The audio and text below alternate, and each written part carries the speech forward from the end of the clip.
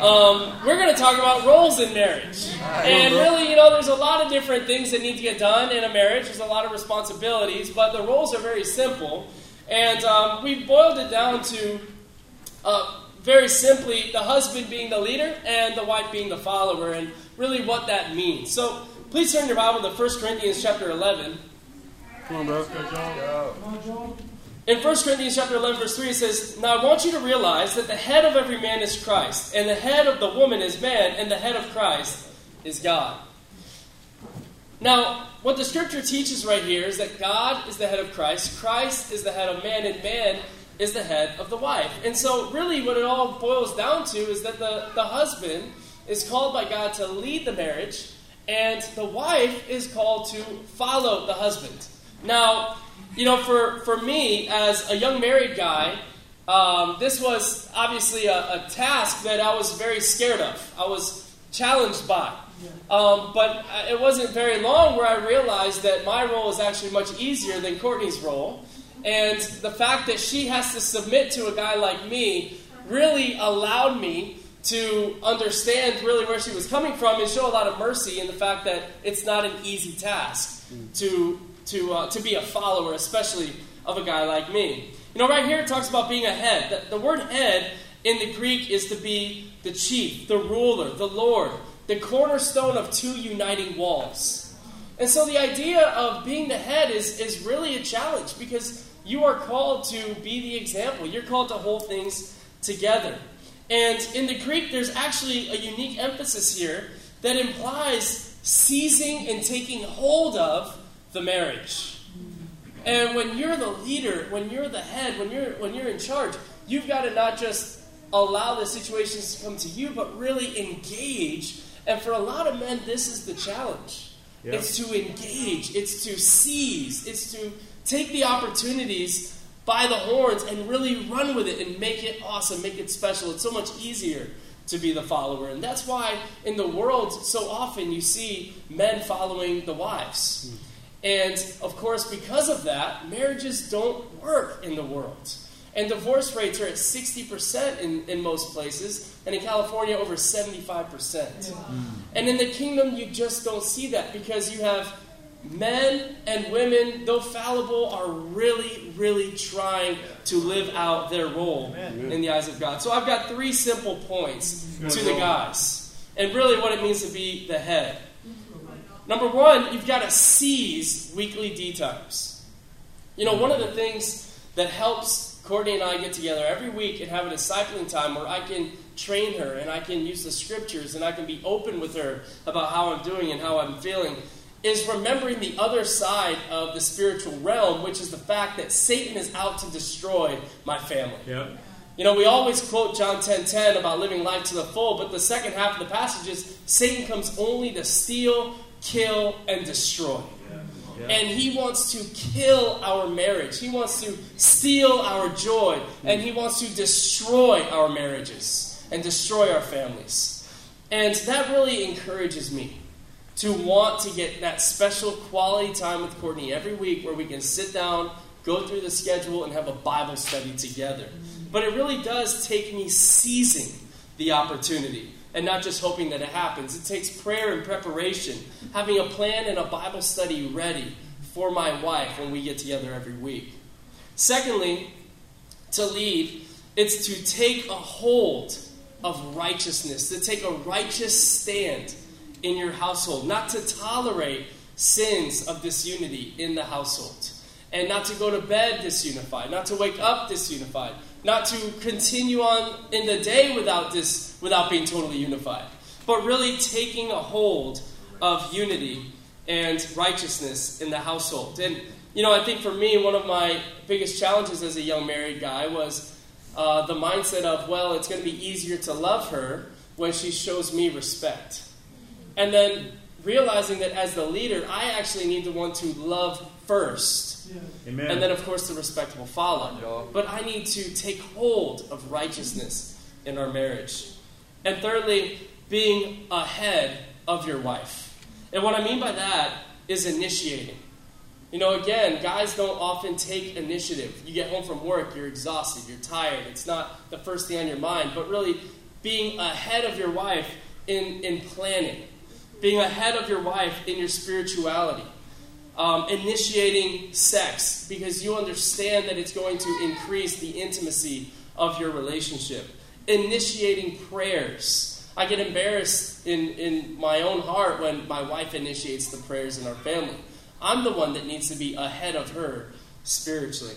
Initiating physical touch, grabbing her hand instead of waiting for her to grab mine, rubbing her back instead of waiting for her to rub mine, but initiating that physical touch. Initiate things like vacation planning and not just hoping that it happens or waiting for her to tell me that she needs a vacation, but me thinking she's going to need a vacation and then taking a hold of that and planning it out. But bottom line, we need to head in the right direction. And Satan is doing everything he can to knock us off the path and to get us off the straight and narrow. So we're distracted by these things in our lives that aren't necessarily bad distractions. But Satan is doing all that he can to get us distracted from our marriage and how important it is that we lead our wives. Amen? Amen. Amen. Well, ladies, we are going to talk again about the forbidden S word, submit. And I say forbidden because as Americans tend to be opposed to the concept of authority. But the Bible is the absolute opposite. So we're going to let the Bible define who we should be as wives. And God's word is strongly against the world's way of men dominating and suppressing women. It's also against the world's way of denying gender roles and authority in the church and home. So we're going to talk about the who, what, when, where, and why of submission. 1 Peter 3 verse 1 says, "Wives, in the same way, submit yourself to your own husband, so that if any of them do not believe the word, they may be won over without words by the behavior of their wives." So before we talk about this, let's first talk about what is submission. Submission does not imply inferiority. God values both men and women alike. Countries in where Christianity is the most prevalent, women oppression is less prevalent. And it just shows how Jesus liberated women by culture and by history. As roles have become more blurred in marriages in our society, there has become more divorce. And what is biblical submission? It's having a serving mentality, getting your focus off of yourself and onto pleasing God and your husband. Being at rest. A submissive woman trusts that God will meet her needs. She doesn't have anything to prove. Submission does not mean that you are weak-minded, feeble, or frail. It means that you are empowered by choice and dedicated to esteeming your husband higher than yourself. A submissive wife is not assertive, pushy, self-willed, and difficult to get along with. Disciples are to be growing in their humility, gentleness, patience, and self-control. Submission means understanding your power as a woman and using it in a way that builds your husband's leadership. So when do we submit?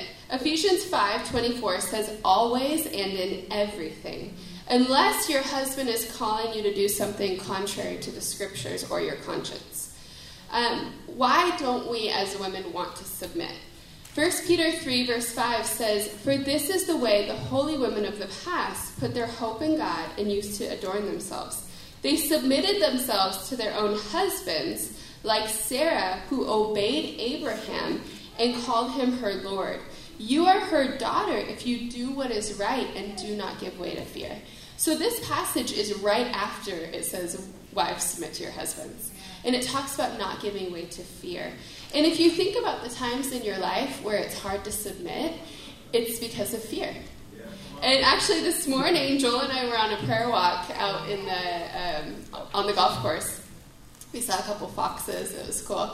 And Joel was like, "Okay, the way to get back is this way." And I'm like, "No, it's not that way." He's like, "No, this is the way to get back." And I said, "It's really hard to follow you right now because I know that's not the way to get back." And he's like, "Yes, it is." But he ends up going the way I went, which was the wrong way. I was strong and wrong. And, but I was fearful. Why? I was fearful. I didn't want to walk for hours. I didn't want to get lost. We saw foxes. I didn't know what else was out there. And so fear is at the root of lack of submission. And we need to identify that. So the why of submission, based on Ephesians 5:33, the emotional need is for a man to be respected by their wife. And the emotional need for a woman is to be loved by her husband. Everything comes down to this. So, I have this example. This is about two people that are not Christians, and I don't even know if it's a true story. But it really does illustrate an important principle in marriage. So there is this woman who was fed up with her husband. And she goes to a counselor and she says, I'm just done with him. He treats me horrible. I am so over him. And the counselor says, this is what you need to do. You need to be the best wife you can be for 6 months and then just drop him. After he's like head over heels for you, be the best wife and then just drop him. And then he'll be brokenhearted, right? So this happens, and she starts to be the best wife she can be. About a year later, she sees the counselor at the grocery store. And the counselor says, how's that jerk husband of yours? And she goes, don't call my husband a jerk. That's my man.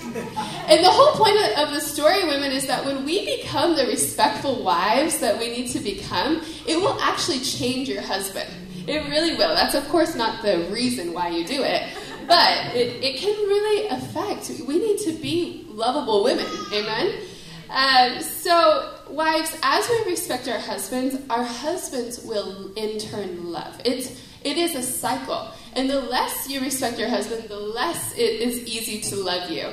And so I just want to challenge the women to do a character study on Sarah in the Bible. It says you'll be her daughter if you do what is right and do not give way to fear.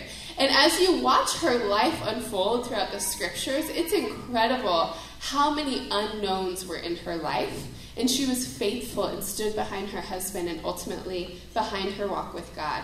Her level of submission was unmatched. Christian marriages should be radically different from marriages in the world. And as women, we need to be respectful and fearless wives. Thank you.